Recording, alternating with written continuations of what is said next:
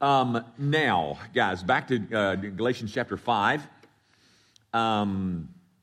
You may recall that last week I really ended on with a quote from Luther, and I'll just read you the first sentence. The lust of the flesh is not altogether extinct in us.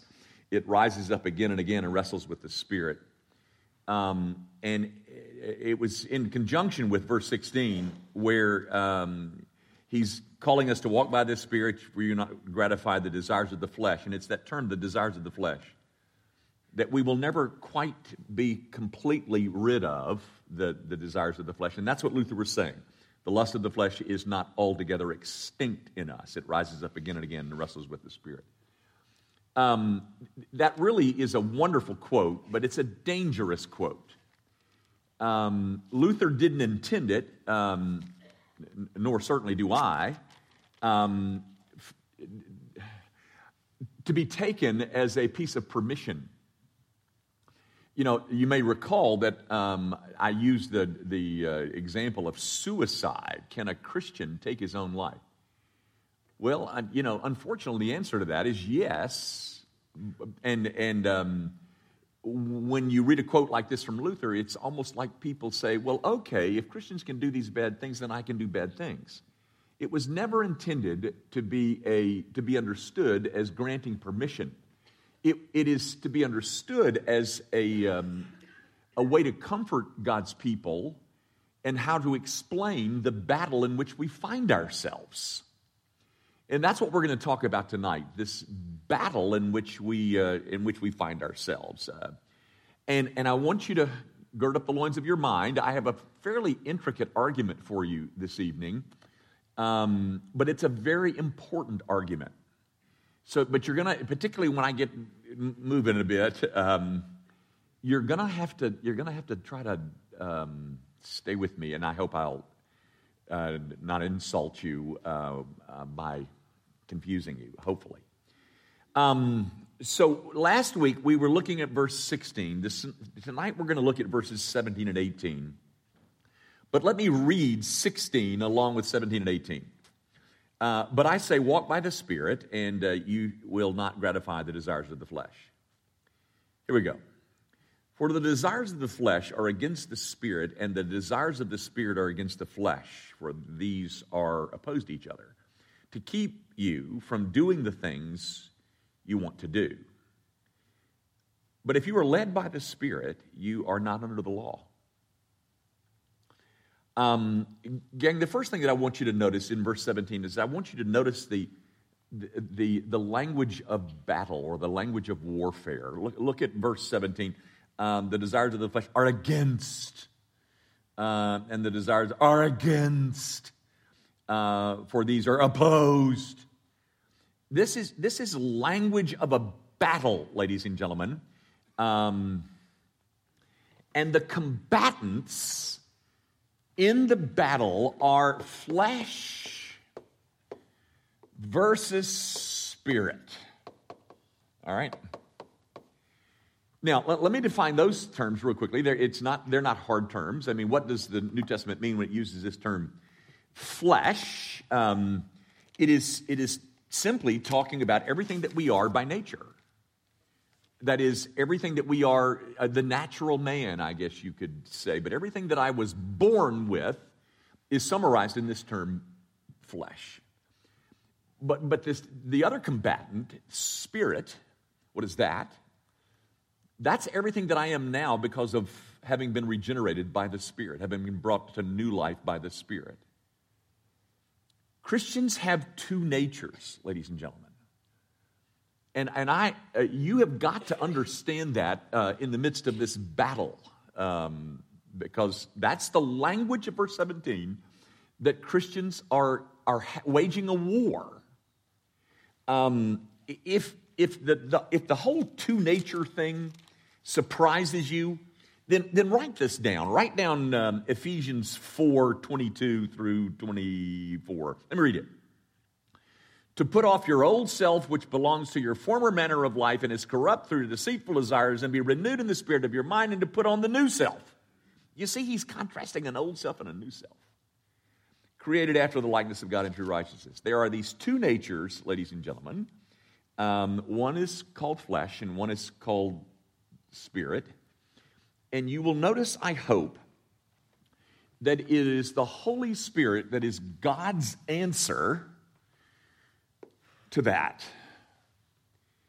The solution is not to try harder, which I think is most often the suggestion given to Christians who are in this battle and they're not doing so well and, they're really struggling. And so we turn to them and say, well, you need to try harder. I heard somebody say the other day, well, you really need to pray hard about this. What does that mean? What does it mean to pray hard? I mean, does it mean to concentrate? Does it mean to, what does pray hard mean? Well, I really think it's a leftover with this whole approach to this battle. The solution is to try harder. No, ladies and gentlemen. It is God's Spirit, or it is the Holy Spirit, which is God's answer to this. But now we got to figure out what that is. We got to figure out a little bit about. Gang, the solution in the battle is not to call you to try harder. And that just leads to more defeat. Now, so we've got this battle, and I'm pointing to the language of verse 17. All of this opposition and against, these two things are against each other, et cetera, et cetera. I read you out of Ephesians 4 about these two natures. One's called this, one's called that. And these are the two combatants in the battle. Now, let me introduce you to a word. It is the Greek word epithumia. It's an important word. It is the word that is translated in verse 17 for the desires. It's in verse 16 as the desires. It's found, let's see, two times in verse 17. Do you see at least in the ESV, you find the word desires. The older translations usually translate this word with the English word lust. For Ron Goss, who is devoted to the King James Bible and will not pursue any other, because if it was good enough for Paul, it's good enough for Ron. In the older translations, the word epithumia is usually translated with the word lust, but every time we think of lust, we think of something sexual. And that's why you find in the ESV that they've translated this word desires. Because, ladies and gentlemen, not all desires are bad. If you have a desire to be married, or if you have a desire to live a holy life, not all epithumias are bad. But if I say lust, then you immediately start thinking of some kind of sexual sin. Desires get bad in a couple of ways. In terms of their object, I desire to be exposed to more porn.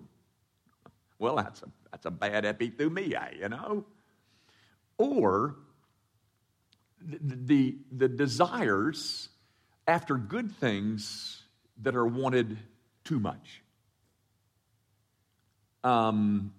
Over desires or over desired is when an epithumia becomes bad. Now, this is the main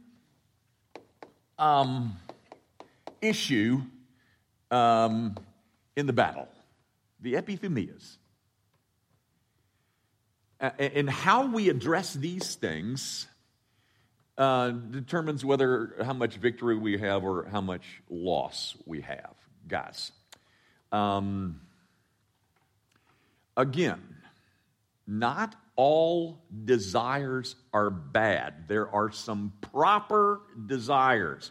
As you really see in verse 17, for the desires of the flesh, those are bad ones, are against the Spirit, and the desires of the Spirit.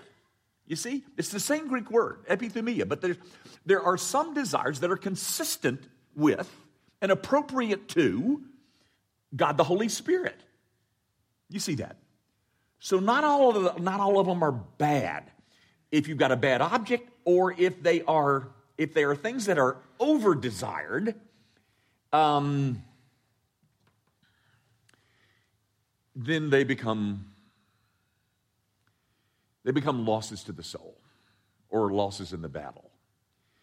Now, gang, these two natures that are, the non-Christian doesn't have this battle. He only has one nature. It's us Christians that have the battle.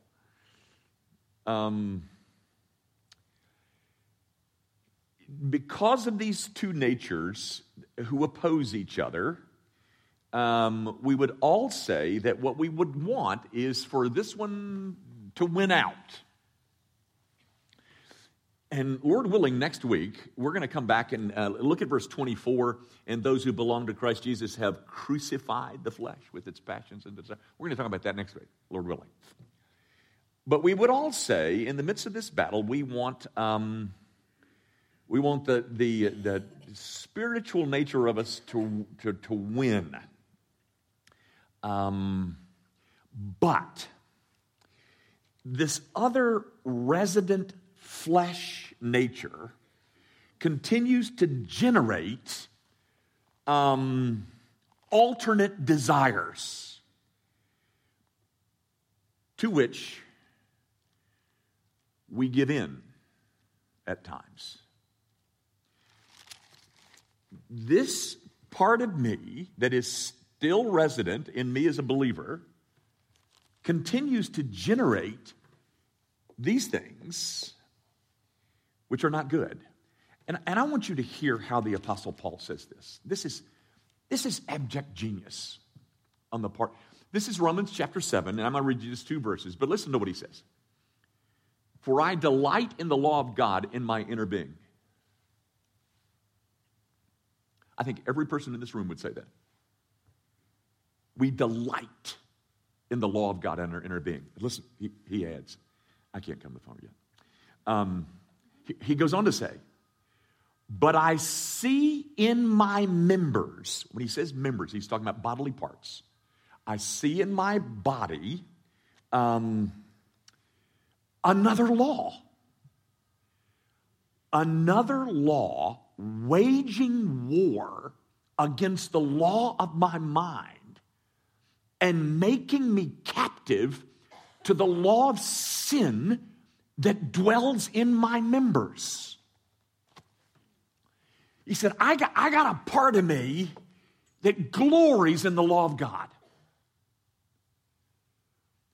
But then there is this other law in me.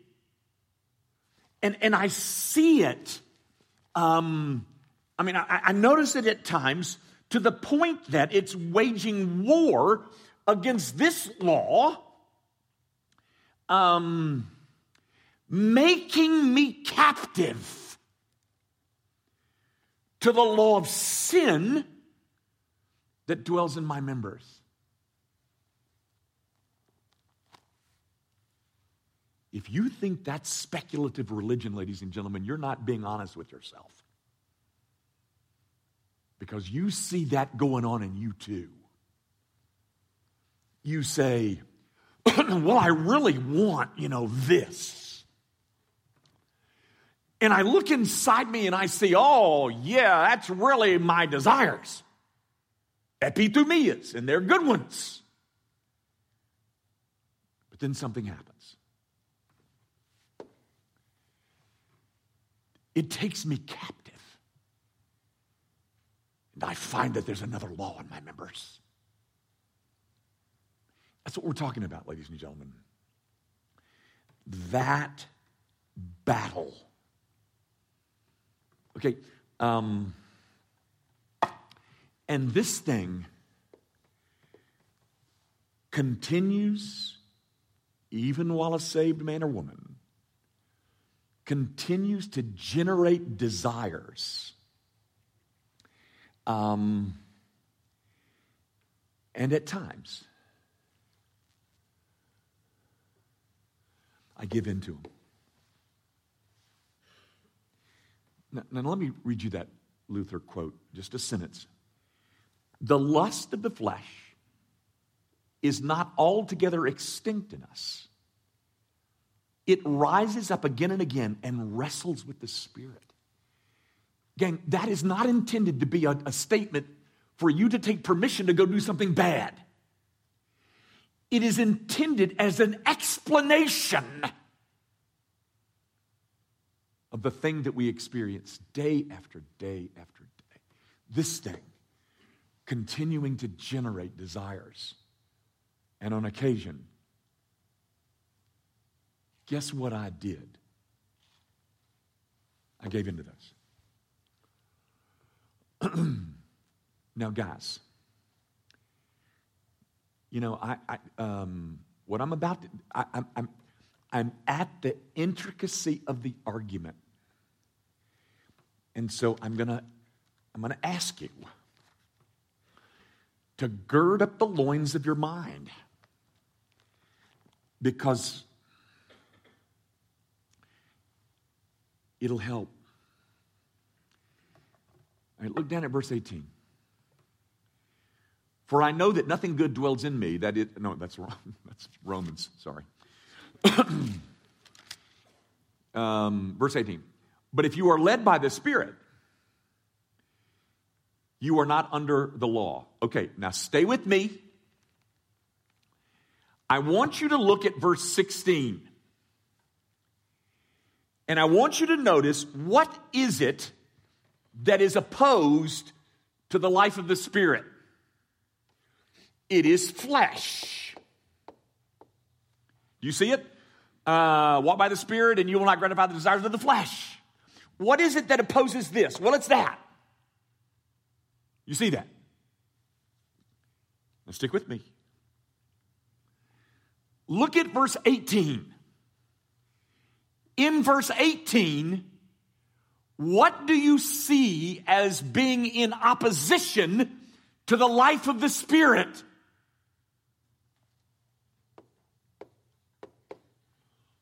Law.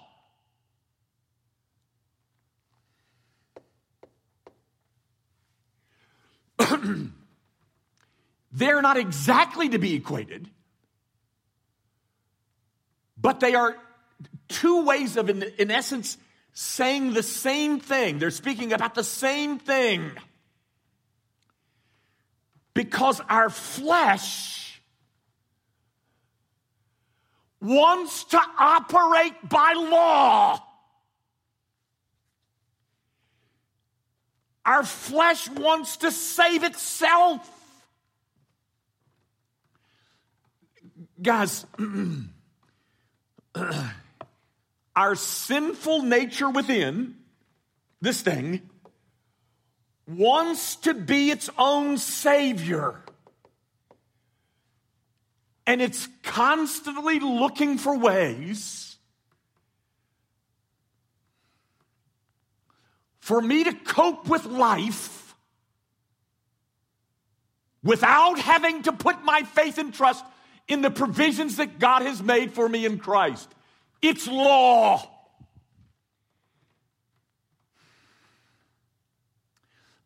Guys,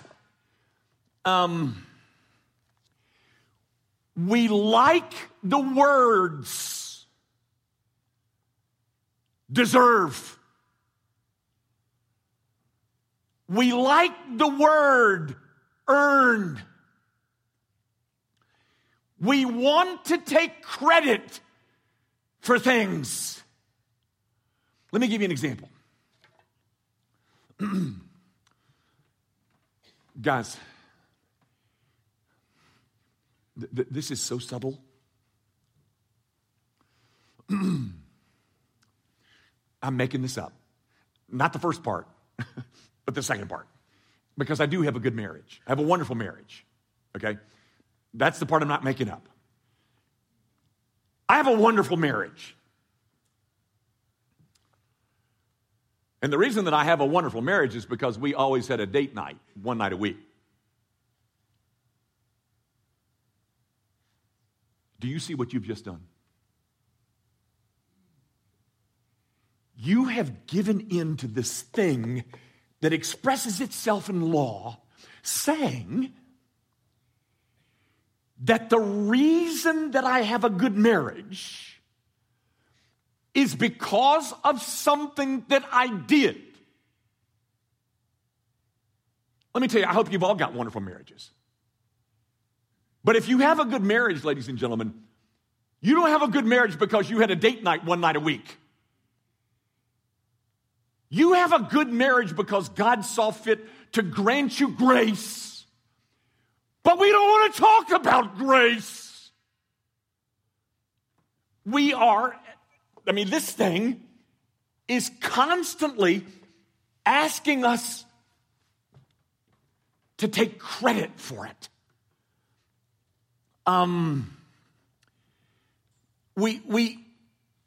The flesh continues to reject the free gift of Jesus' righteousness and salvation and continues to try and save itself without reliance, without dependence upon the grantor of all gifts.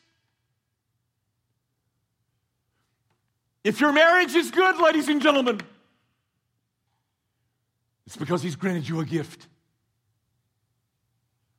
What do you have that you did not receive? Says Paul in 1 Corinthians 4, including a good marriage. It's not because I had a better strategy than you had. No, ladies and gentlemen, that's my flesh continuing to resist the beauties of God's grants. If you've got something good, it's because he granted it to you. Because but we constantly want to take credit for it and earn it and think about reward and deserving. Because the thing that resists the life of the Spirit is our commitment to law.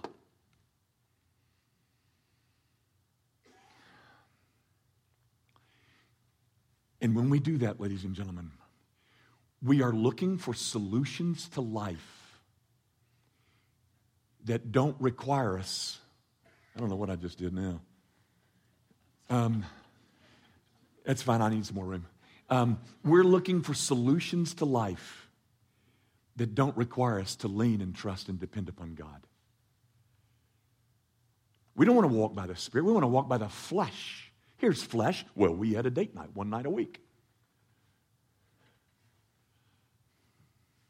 Well, I'm glad you did. That's a wonderful idea. Nothing wrong with having a date night one night a week.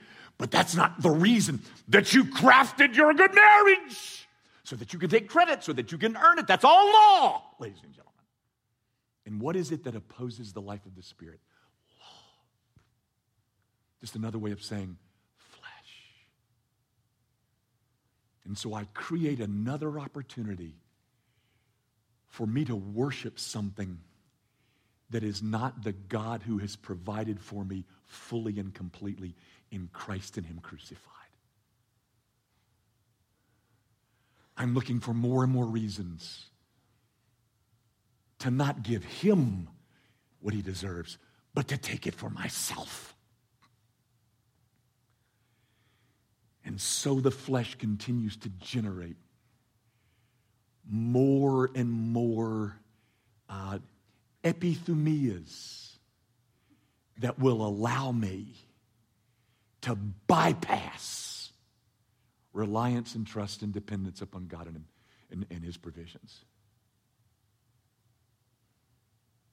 You know, I've done this before, and I love to do it. So if you know the right answer, don't give me the right answer. I only want the wrong answer so that I can, make an example of you. But who in this room could tell me what is the last line contained in the book of 1 John? You know, the book about love and if you don't love your brother, and God is love. And by the way, God is love is said twice in the scriptures, both times in 1 John chapter 4, verse 8 and 16, something like that. The last line in 1 John. John, the beloved disciple, the one that, that leaned on Jesus' breast, the one that Jesus loved. Love, love, love, love, love. The last line in 1 John, the whole book, is this. Little children, keep yourself from idols. He's written this whole book. And he's told us how about to find assurance for our salvation and about the propitiation for our sins and all this business. But right before he goes, right before he leaves, right before he closes, he says, little children. Who's he talking to? He's talking to us. People who have a propensity to try and live a life without God. That's called idolatry, ladies and gentlemen. It's called idolatry. We will do it without him, and we will become our own God. By the way, you do know, don't you, that's what Satan said to Adam and Eve? I mean, he just knows that if you eat that over there, you'll become like God. And we've been wanting that for 10,000 years. Finding a way to not have to respond to the freeness and the beauty of grace.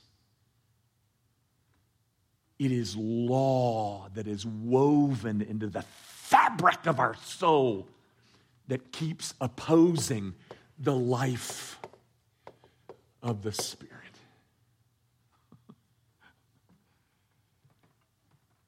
I'm telling you, ladies and gentlemen, that is huge.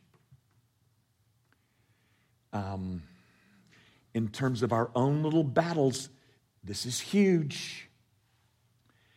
Our sinful nature that's still within us is generating ideas as to how we can meet our needs without God. We can do it by success. We can do it by kids, having children. We can do it by approval. Those are all idols. We're just generating ideas as to how we can feel good about our existence without having to worship him. Converted people do that, ladies and gentlemen. Because those ideas that get generated by that flesh, sometimes we give in to them. Do you know the story? The parable of the rich fool. It's in Luke chapter 12.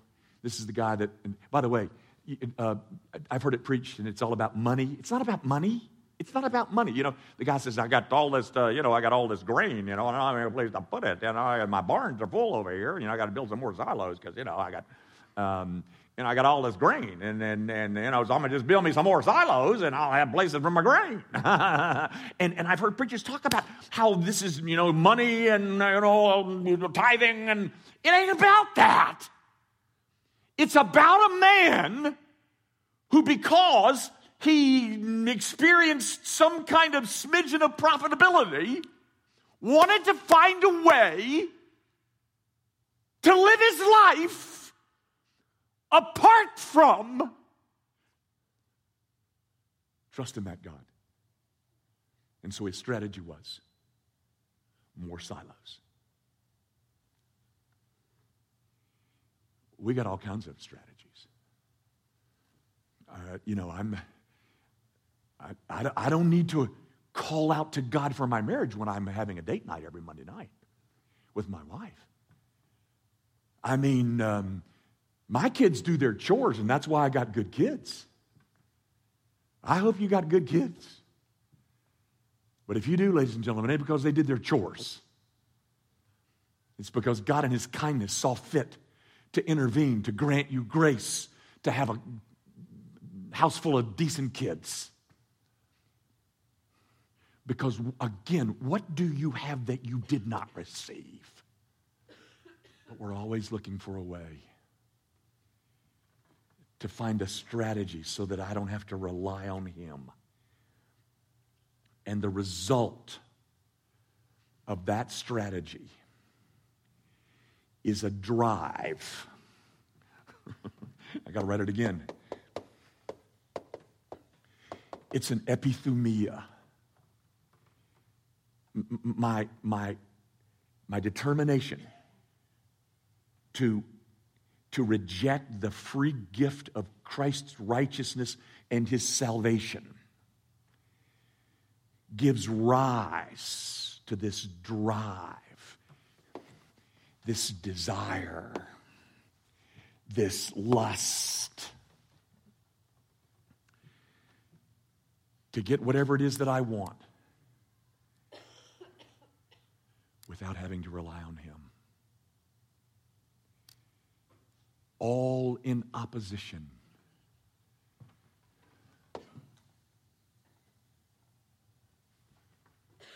to the life of the Spirit.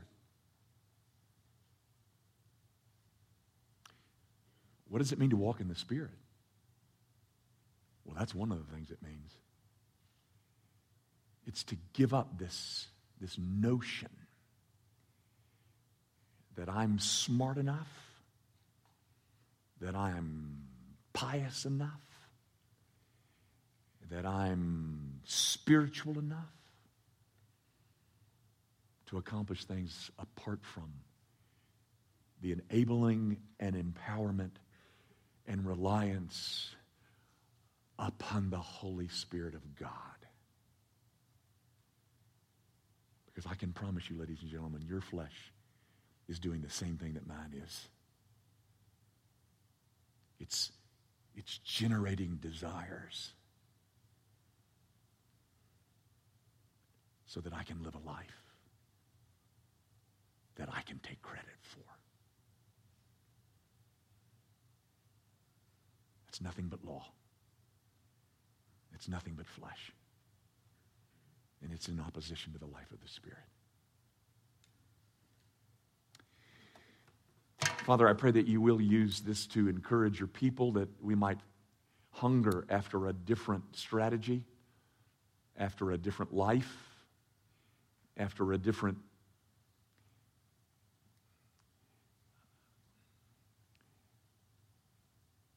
approach to living a life that glorifies you. Forgive us that the flesh that remains in us all is a thing that takes us captive and prompts in us an eagerness, a willingness to go find a way to live without you.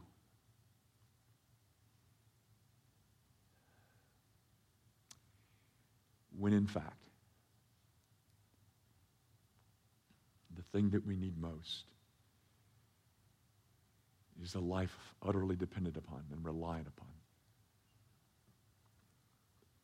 the God that grants all of his favors by grace, not by law. Rearrange us, O God. Bring us into conformity with this. For the good of our souls and for the good of the kingdom, might the world see people who know just how bankrupt we all are. And the only good that's accomplished is accomplished by the Spirit granting life. We ask this, of course, in Jesus' name.